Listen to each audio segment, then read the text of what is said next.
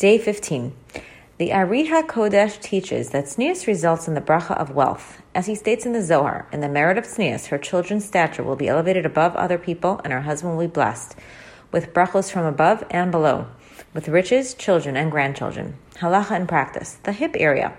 From the front, side, and back, thighs and knees are the most severe form of erva. This area is the only form of erva which must not only be covered and its shape moderately concealed, but it must be completely camouflaged. Therefore, the hip area, thighs and knees, must be covered with a skirt, which is of proper length and width.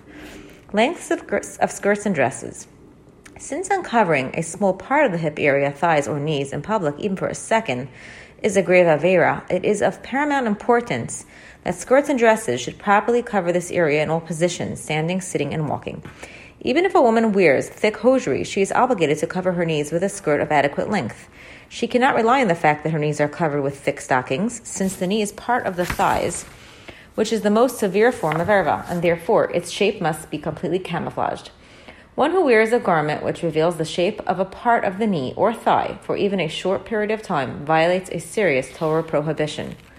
Skirts must extend a few inches past the knees to ensure coverage in all positions.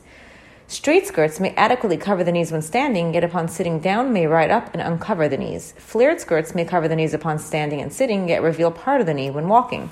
A skirt which just covers the knee when standing will not cover the knee when sitting or walking. Since exposing the shape of the knee is a serious Torah prohibition, a woman should check all her skirts to determine that they cover her knees in the front and back when sitting and walking.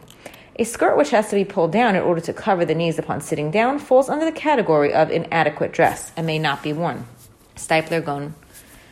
Reb Binyamin Forst Shlita explains the importance of wearing skirts of adequate length. A woman should not wear a garment which is of inadequate length, since inevitably part of her knees will be uncovered either upon walking or sitting, which is a grave prohibition according to all poskim. This halacha is not an extra stringency or midas chasidus, but a Torah prohibition.